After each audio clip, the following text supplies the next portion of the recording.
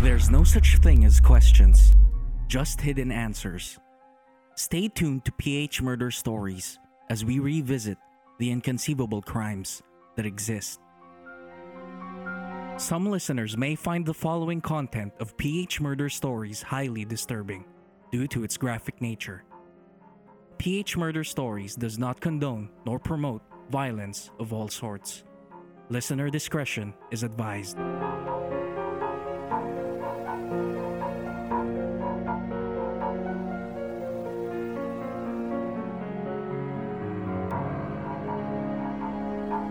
May kaakibat na galit o pagkamuhi doon sa gender identity or sexual orientation ng tao. Kasi magkasama sila, inimbita siya, nagkita sila sa isang bar, pumasok pa sa isang lodge-in, tapos yung way ng pagpas lang sa kanya na sinakal siya at maaring naihampas pa yung kanyang ulo doon sa inidoro, tapos doon na lamang siya iniwan ng ganun-ganun na lamang matapos siyang gamitin.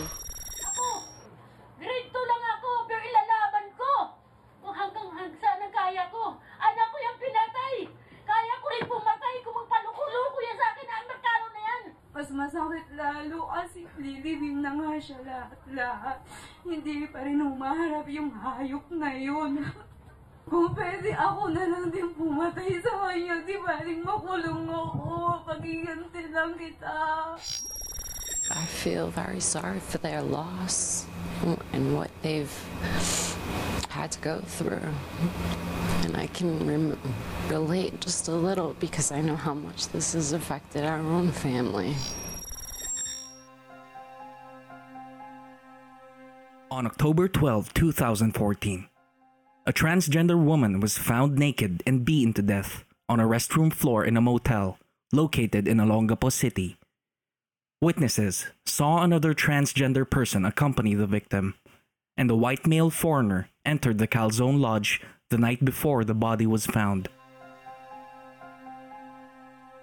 Jennifer Laude was a 26-year-old transgender woman who went under the nickname Ganda, which means beautiful in Filipino. She was described as a beautiful woman, not just by how she looked, but how she was filled with joy and selflessness. As described by her sister Marilu, Jennifer was always a helpful friend who gave financial support and a place to stay to people in need. She was also the Laude family's provider, where she would regularly transfer money to her mother residing in Leytes province. Jennifer's charming personality made people around her comfortable, including her German boyfriend, which she met online 2 years before her death. Jennifer and Mark Suzelbeck got engaged during their fruitful relationship and were already planning to get married in Thailand. Unfortunately, their plans got hindered, which left Mark heartbroken as he sought justice for his lover's demise. As for Jennifer's gender, her friends lauded her confidence about sexuality. She was out and proud, with nothing to hide, and never feared that she would meet violence by being a transgender woman. Jennifer used makeup and clothes to own her sexuality. A friend of Jennifer would describe her that she would be entirely made up, even when she was just inside the house. Her friend recalled a funny moment with Jennifer, quote, "Even when we went to the beach, she'd stop short of dunking her face in the water so she won't ruin her makeup," unquote. Meanwhile, her sister Marilu said Jennifer favored clothes that flaunted her assets, but added that she did not need to act differently to grab attention. She never expected that Jennifer would be treated violently because of her sexuality. Marilu would ask her sister if she was afraid to let her male companions know the truth about her sexuality. Jennifer replied, "I'm not afraid to hide who I am. It is up to them if they are scared or not." We could all agree that one's sexuality should never be an excuse to commit violence or murder. Marilu further said, quote, "Just because you're gay, you'll get killed? We could have accepted it if she were beaten up. Something could have been done, and she would still be with us. How can something be done now when she's dead?" Unquote. Sadly, one Saturday night of what seemed a regular night for Jennifer became one of the LGBT community's most tragic incidents that shook the country. Jennifer was found lifeless, collapsed on the floor. Her neck was covered in bruises, and her head leaning against the toilet bowl in the comfort room of a hotel in Olongapo City. She was last seen with a young Caucasian male, later identified by police authorities to be Private First Class Joseph Scott Pemberton, that became the primary suspect in her murder. Witnesses told the authorities that they saw Jennifer checking in at Calzone Lodge in Barangay East Tapinak, accompanied by a white male foreigner. Just an hour before, Jennifer had been with friends at a nearby disco bar. According to the police report, Laude asked witness Mark Clarence Galviro, known as Barbie, to accompany her and the male foreigner to the hotel. But Jennifer reportedly asked Barbie to leave before the suspect knew that they are gays. An hour later, Laude was found with visible injuries on the neck, suggesting that she might have been strangled. After quickly finding out the whereabouts of the last person seen with Jennifer, the authorities got ready with their investigation and probable cause to arrest the prime suspect. On October 14, 2 days after finding Jennifer's lifeless body, the Philippine National Police identified Private First Class Joseph Scott Pemberton as a suspect in Laude's killing. Reports also suggest that Jennifer was a victim of a hate crime.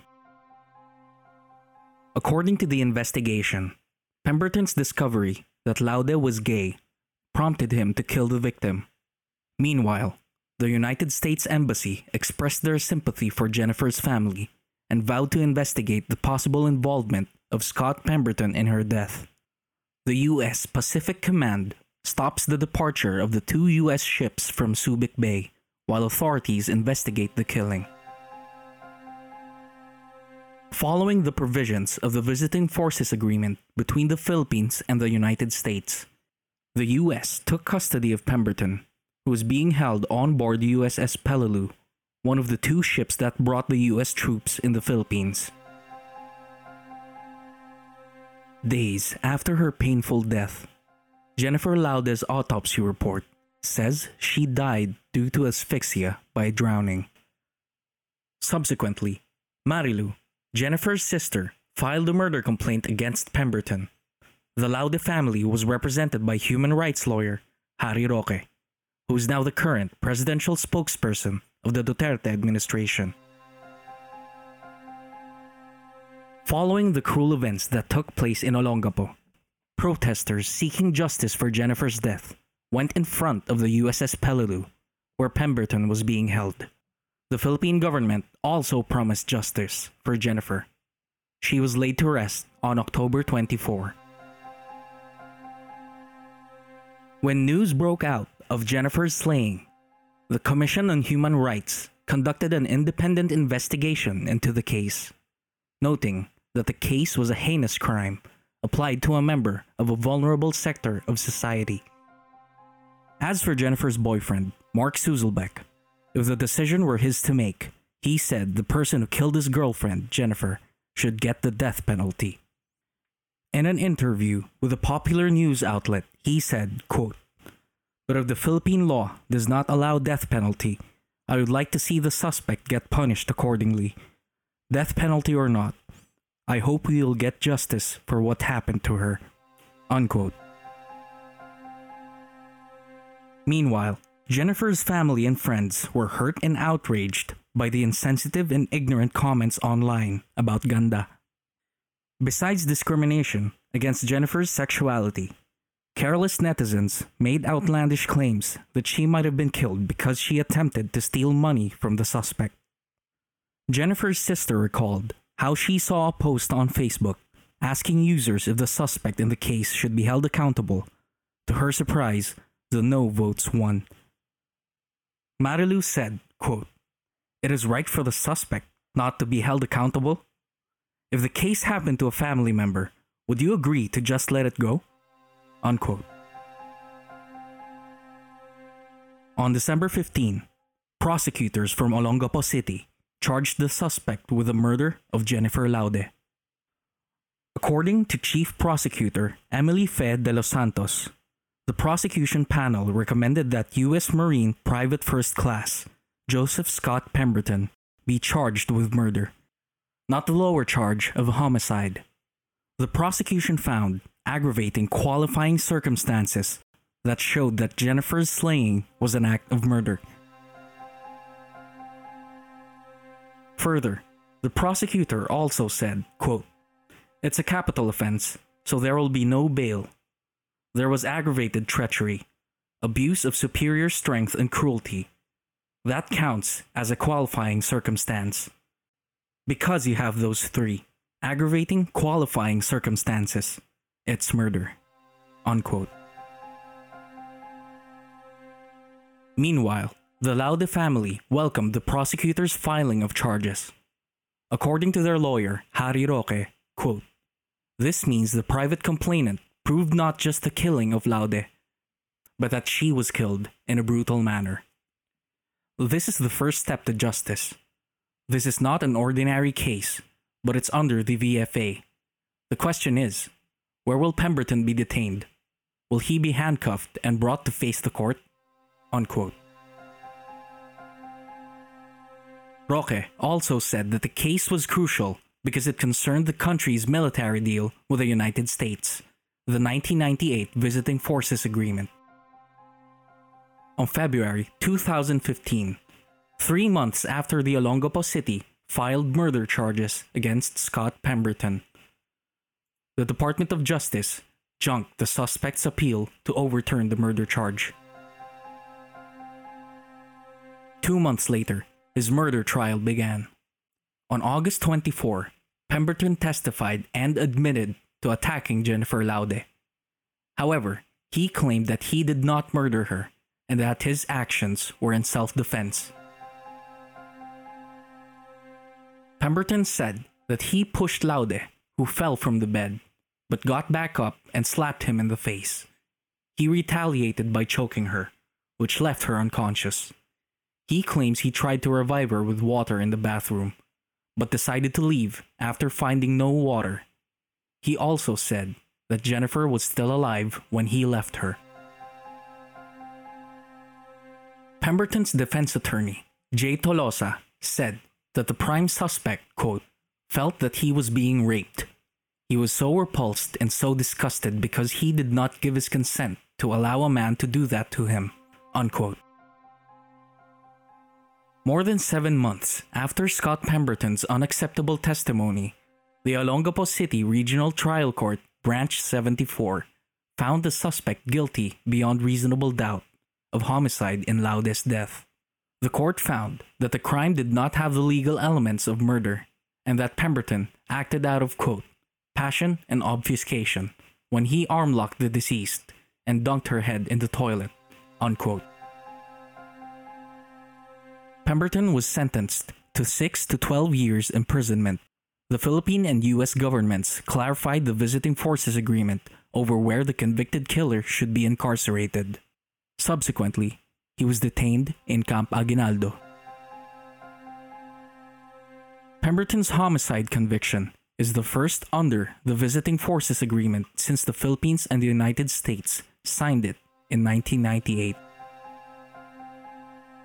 Family and friends will always remember Jennifer Laude for her light-hearted take on otherwise serious things.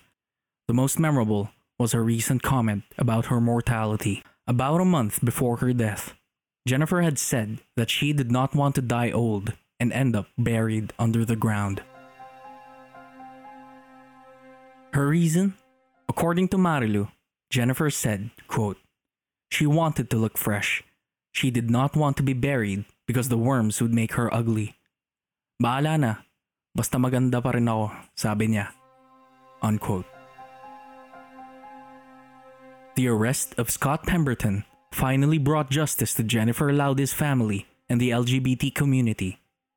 Years later, a sudden turn of events derailed the mourners of getting full justice for the murder of their beloved Ganda. Stay tuned to our next episode as we uncover the shocking release of the suspect. For further updates, please follow us on Facebook, Instagram, and Twitter at PH Murder Stories, and subscribe to our YouTube channel, PH Murder Stories. If you have case suggestions, please go to our website at phmurderstories.com and fill out the request form at File Your Blotter.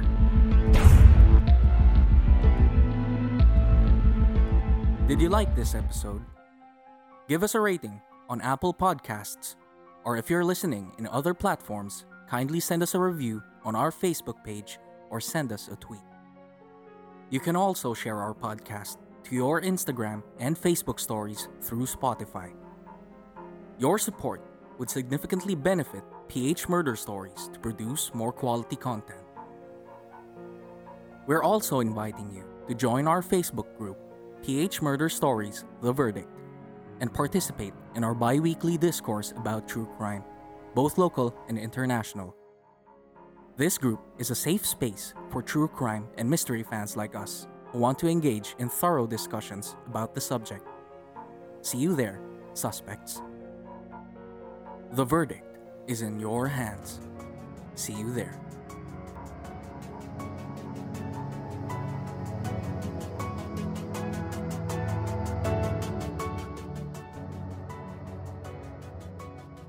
One of the most gruesome murders towards an overseas Filipino worker happened in 2016 when authorities from Kuwait discovered the body of a missing Filipina placed in a freezer at an abandoned apartment. The gruesome discovery of her remains sent shockwaves across the OFW community. In 2007, a young mother fighting for custody of her 2 daughters suddenly disappeared. 2 years later, she was found cemented inside a drum dumped in the waters of Navotas City, Metro Manila. After a valid testimony of a disgruntled witness who later on recanted his story and became missing up to this date. At midnight of July 18, 2002, a 32-year-old British businessman was found murdered at his apartment in Makati City, Metro Manila. For years, the case would go unsolved, while his mother battled to piece together the clues of his death. Want to hear the rest of these sensational true crime stories? Subscribe as a prime suspect at our Patreon page and get one bonus exclusive case every month for only $5. Patreon is a way to join your favorite creators community and pay them for making the stuff you love. You can now pay a few bucks per month or per post that the creator makes. For more updates, please visit our website at phmurderstories.com, subscribe to our YouTube channel, PH Murder Stories, and follow our social media accounts on Facebook, Instagram, TikTok, and Twitter at PH Murder Stories.